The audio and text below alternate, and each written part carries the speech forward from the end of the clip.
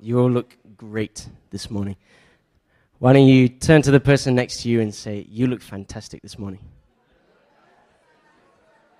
But say it with some conviction. Come on. You look fantastic this morning. Say it like you actually believe it. Wives, turn to your husbands. Thank you, Adam. Wives, turn to your husbands and say, you look very manly and handsome today. Husbands, turn to your wives and say, you look beautiful today.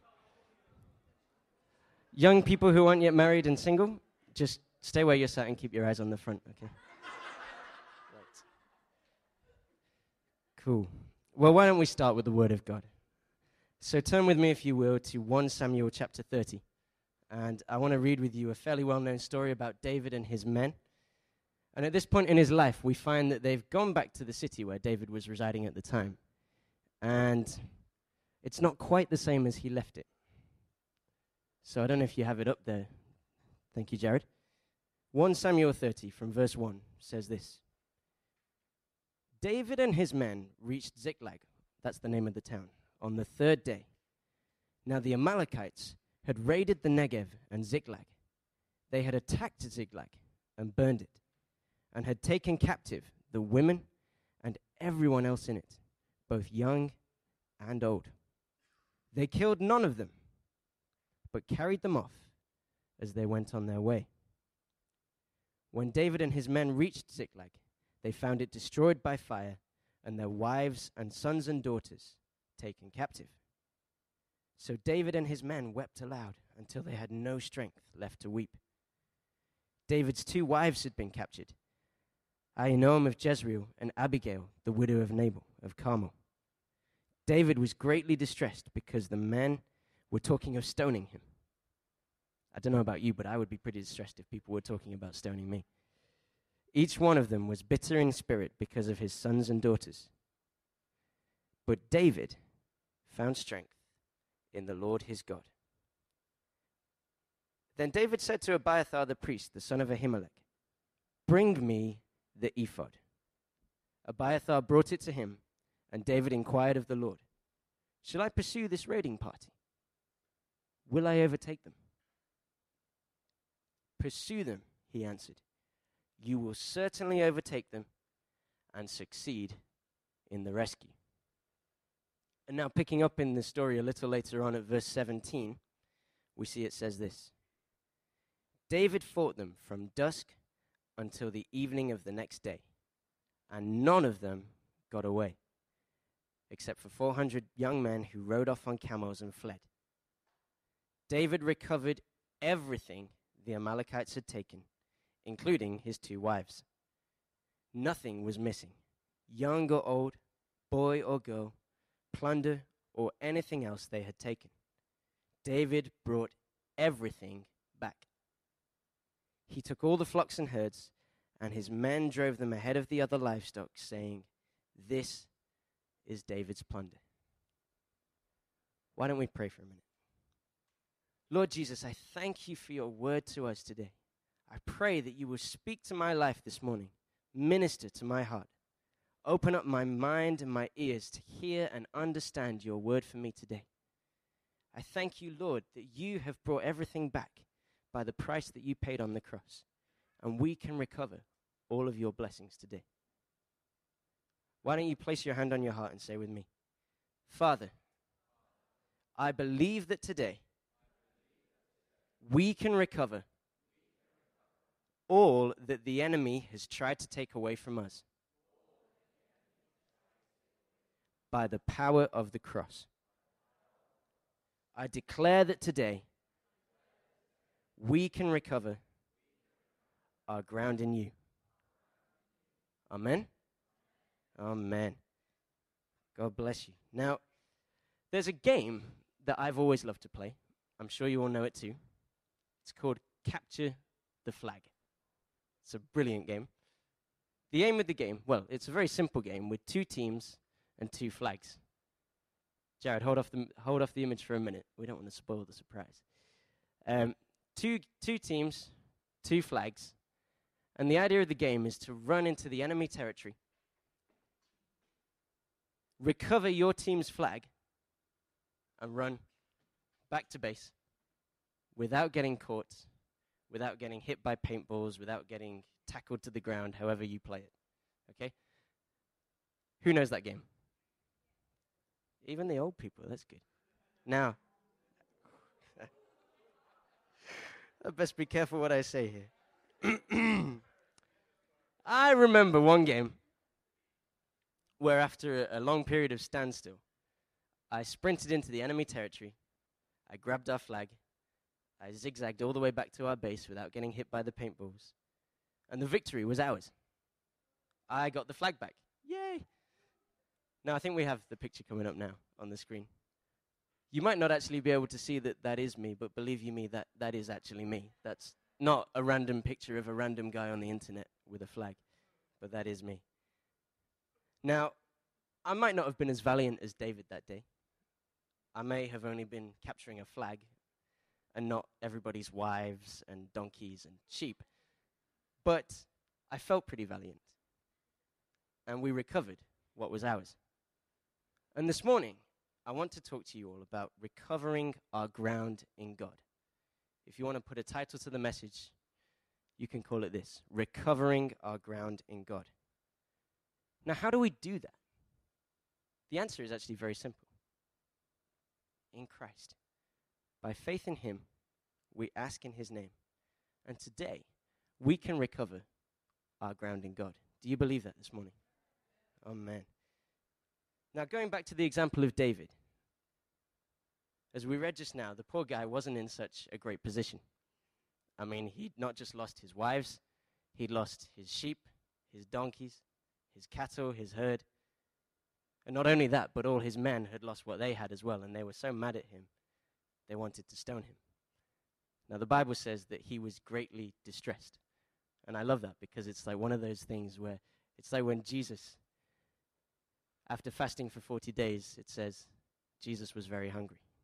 I'm sure he was, and I'm sure David was very distressed as well with these men talking of killing him.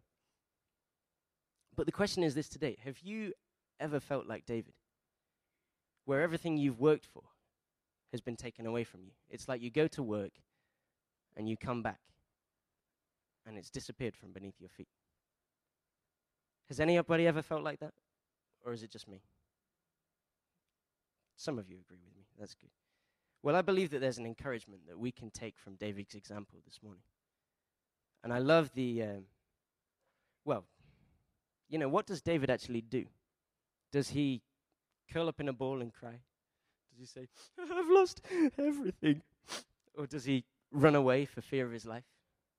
No. What does it say? In verse 6, it says this: David found strength in the Lord his God.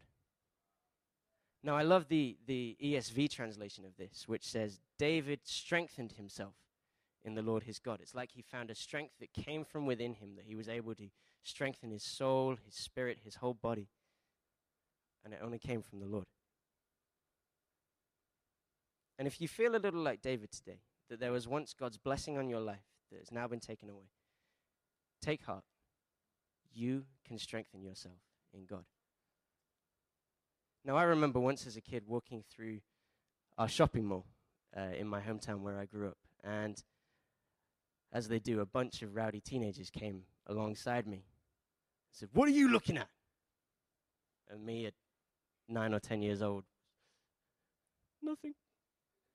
But as he approached me, he was actually going to grab me and put me up on the wall. But that was a bad move, because what he didn't see was my dad walking about 5 feet ahead of me. Now, my dad's not exactly the smallest man. He caught it in the glimpse of his eye. He turned round straight in the direction of that young man.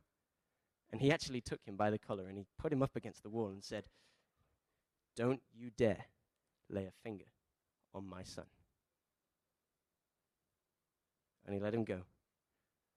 And they timidly scurried off. And there was me going, yeah, don't touch me. Me and my dad could take you on any day. And the timid, nothing guy suddenly turned into the strongest, most brave, most valiant young boy that I'd ever seen. I don't know, that's a funny story, but that day, I found strength in my father. And David did as well. And he asked the Lord, what should I do?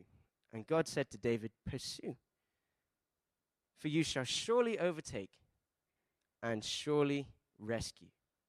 So what does David do? He pursues. Exactly. He obeys the word of the Lord, and he goes in the strength God gives him and recovers what was lost. Now, how much does he actually recover? Does he recover 50% of it? Does he recover 70% of it? Does he recover even 95% of it? No, he recovers everything. Say with me, everything. Turn to the person next to you and say, everything. Do you understand? Everything. How much did David recover? Everything. Good. I'm glad we got that in our heads. Now, this is the truth. Whether we like it or not, there is an enemy out there. His name is Satan, the devil. He is real, and he seeks to oppress us. But do you know what? There is also a God out there who is much greater, much stronger, much more mighty, much more powerful than he can ever be. And we have his spirit living in us. And he can help us get back what has been stolen. And the enemy, he seeks to oppress us. He seeks to oppress us. But do you know what oppression actually means? I think a lot of people get the word oppression mixed up with depression. But the truth is, you can be perfectly happy and still be oppressed. You can be perfectly happy but still be oppressed. Now, let me tell you what oppression is. Oppression is when someone takes away what is rightfully yours. Oppression is when somebody takes away what is rightfully yours. For example, the Israelites who were under the Roman rule. What they had been taken from them. Their rights, their land, their freedom, the space for their traditions. And every time the devil takes away any of God's blessings from your life, he is oppressing you, literally stealing what God has given you freely. Now, what does he actually take? This can be a number of things. For example, perhaps your joy. Perhaps you feel like there's no drive to carry on and continue in fulfillment of what God has given you in life. Or perhaps your health. Perhaps the enemy has taken away your full health and led you to believe that you're going to suffer with some condition for the rest of your life. Or maybe even your finances. Perhaps the enemy has taken away the freedom and the blessing that God had poured out upon your life. Now, there's many other things that he could take. He could take away your sense of peace, your fruitfulness, your family, the souls that were entrusted to you. But don't worry. God can and wants to restore all these things to us. Who believes that this morning? All the blessings that he has poured out on us. He doesn't want to see them snatched away from his children. Now, I know a family whose daughter was sick for years. And when I say sick, I mean really sick. She had trouble even going outside, socializing, eating properly, talking to people, learning. She had trouble getting up out of bed in the morning. And this all began when she was about 9 or 10 years old. And now her family, they prayed for her. And they got their friends around them to pray for her too. And they prayed, and they prayed, and they prayed. And in the last year, she's been on holiday to the other side of the world. She's eating better. She's talking to people. She's finding herself again. And she was even the maid of honor at a wedding last year. And, you know, this all started when she was 9 or 10 years old. And this girl is about the same age as me.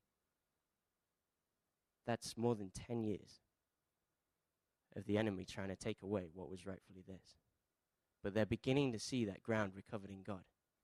And even if it feels like years that we've not had something from God, whether it feels like it's been years that there's been a blessing that's not been on our lives, or whether we feel it's years that the enemy has had something that doesn't belong to him, we can claim it back today in God. Do you believe that? They didn't give up.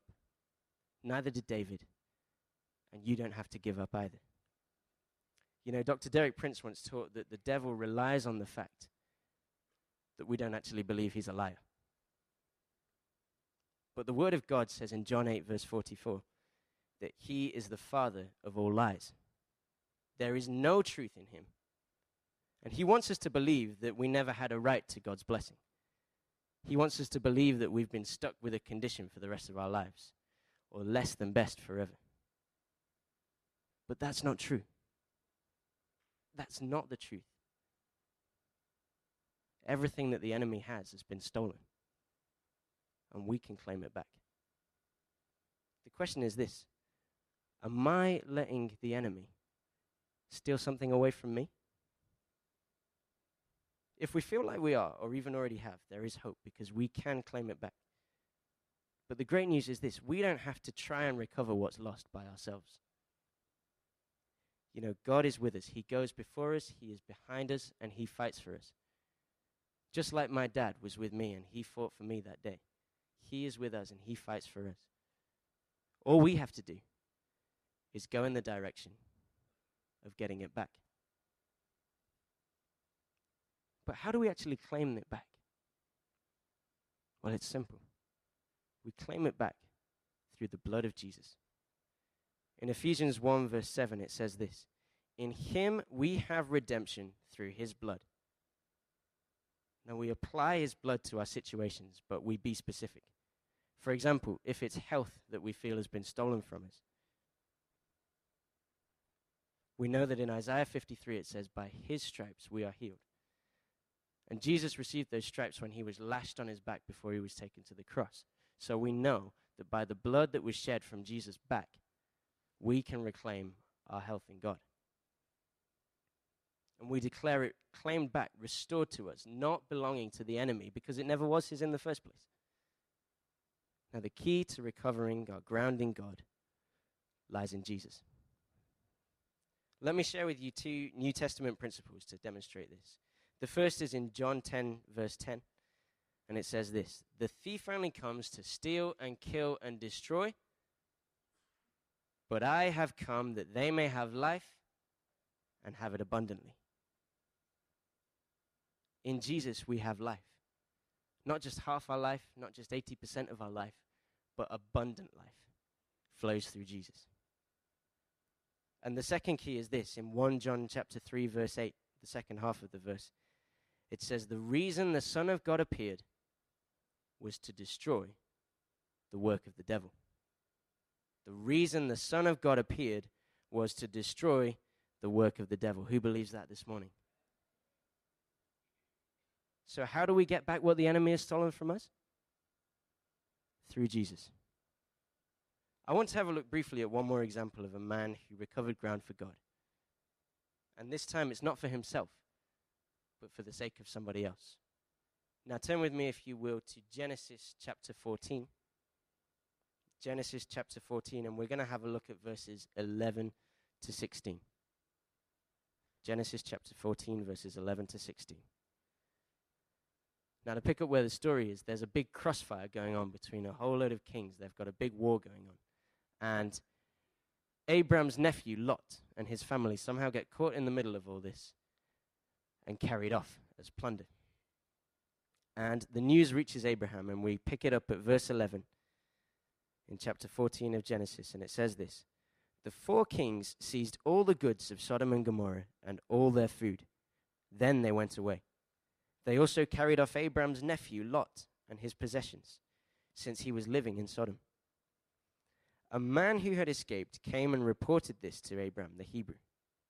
Now Abraham was living near the trees of the Mamre of the Amorites, a brother of Eshcol and Anna, all of whom were allied with Abraham. When Abraham heard that his relative had been taken captive, he called out the 318 trained men born in his household and went in pursuit as far as Dan. During the night, Abraham divided his men to attack them, and he routed them, pursuing them as far as Hobah, north of Damascus. He recovered all the goods and brought back his relative Lot and his possessions, together with the women and the other people. How much did Abraham recover? All of it. He recovered everything. Turn to the person next to you and say, everything. One more time, everything. Just like David recovered everything, Abraham recovered it all as well. Now the thing is, Abraham didn't actually have to rescue Lot. You'll see actually in the chapter before, in Genesis chapter 13, Abraham and Lot part their ways. Abraham says to Lot, if you go to the left, I'll go to the right. If you go to the right, I'll go to the left. And he could have said, I have no responsibility to go after his life. It's not my problem anymore. I've got my own life. He's got his life. But Abraham made it his own problem. He took his men. And how much did he recover? Everything. Now, I felt really challenged when I read this. And I felt God saying to me, Doug, are there people in your life that you've not gone after? Are there people in your cell group or that you've known in church or in the ministry or in the youth that you've allowed to drift away and you haven't pursued after? I thought, wow, God, that's true. And it might be their lives. It might not be my life. Not my problem. But I found myself asking to myself, am I going to make it my problem? Am I going to pursue after the people who I've seen drift away? Am I going to persevere with them? Like Abraham persevered all the way to Dan. Like David pursued after his family and possessions and those of his men. Am I going to pursue after the people that have drifted away in my life?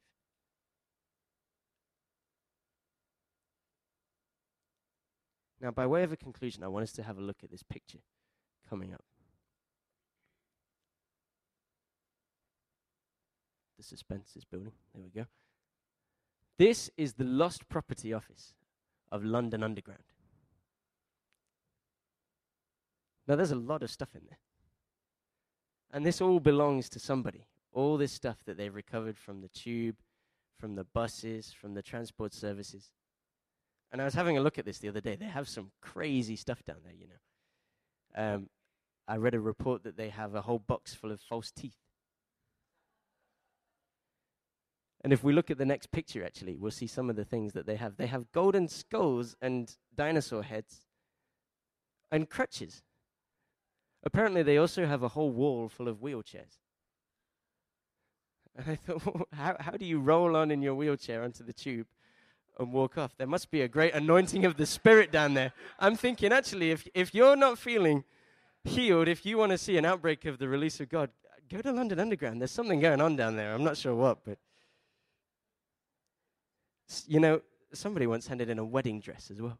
A wedding dress? How do you leave behind a wedding dress? Your wedding dress as well. And someone even once handed in a suitcase that had £10,000 worth of cash in there. And it sat there unclaimed. Collectively, that stuff must be worth a lot of money. I don't know about you, but I think altogether, the golden skull and the false teeth and the suitcase is enough alone. But I imagine, spiritually, there's a room out there with my name on it. And the devil sat with all my things tucked away. The question is, how much has he actually got in there? How much has he got locked away in that room that he's sitting on, that is rightfully mine, and he is trying to claim as his, but it's just stolen from me? You know, the great thing, though, is that I know all I need is a ticket that says the blood of Jesus on it. A bit like this. Can you all see that? My ticket that says the blood of Jesus, and I can claim it all back. It's the best insurance policy we could ever get. You know, last week I had to fill out a claims form for a pair of broken glasses while I was away. And you have to fill out all these details, and all these receipts in, and every aspect of every part of what happened, what time it happened, who it happened with, whatever. And even then, after all of that process, you don't get everything back. I got a check back through the post yesterday, praise God, which was great. But it wasn't the whole price of the glasses. I still had to pay an excess fee of about £60. But you know, the great thing with the ticket that says the blood of Jesus is that we can claim it all back. There's no excess fee. There's no premium price because the price has already been paid. And you can claim it all back today. Everything that the devil has tried to get his hands on, you can get it back. The question is this: am I going to go and get it back?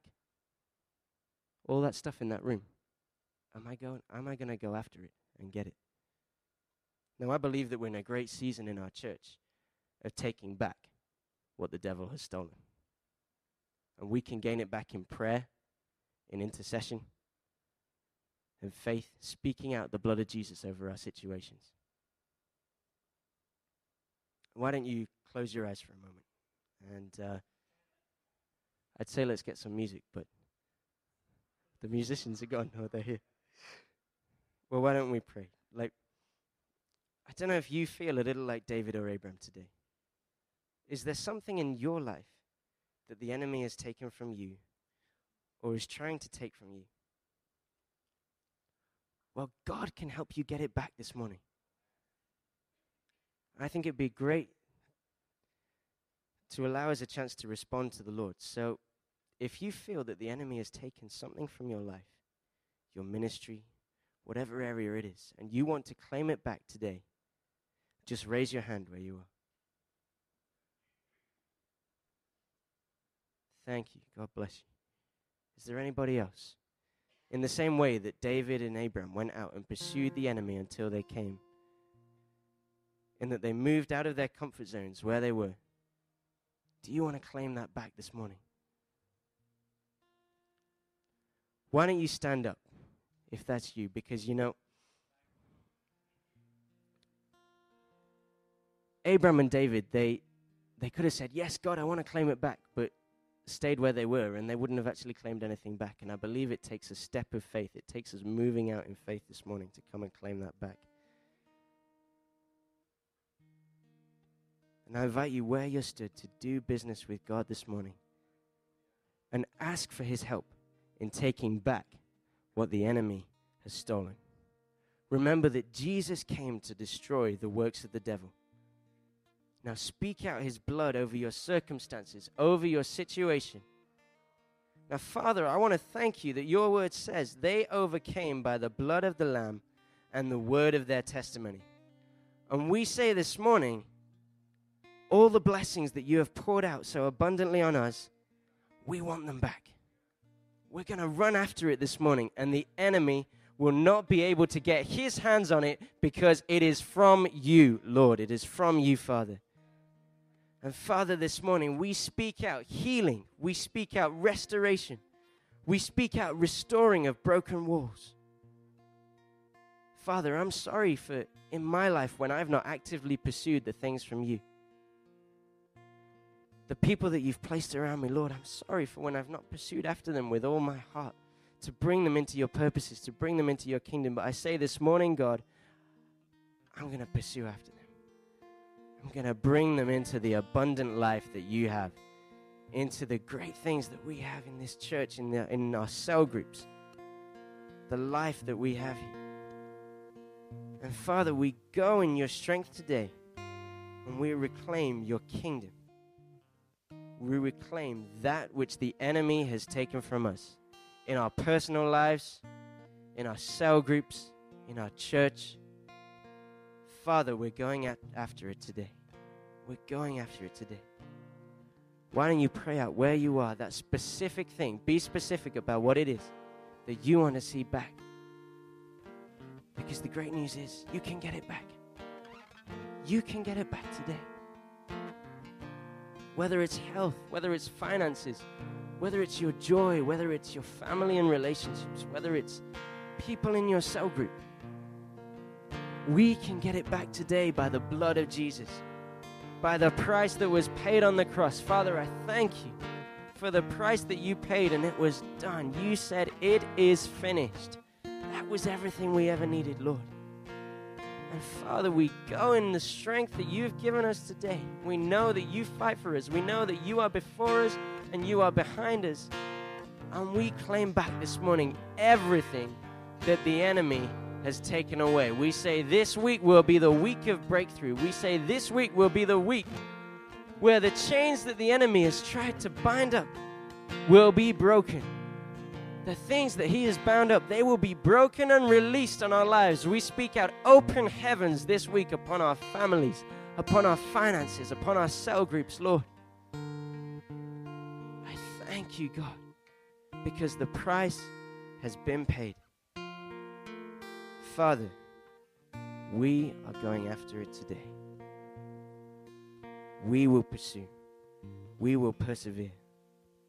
And we will see your blessings restored to us. Thank you, Father. Thank you, Lord. Amen. God bless you all. Thank you.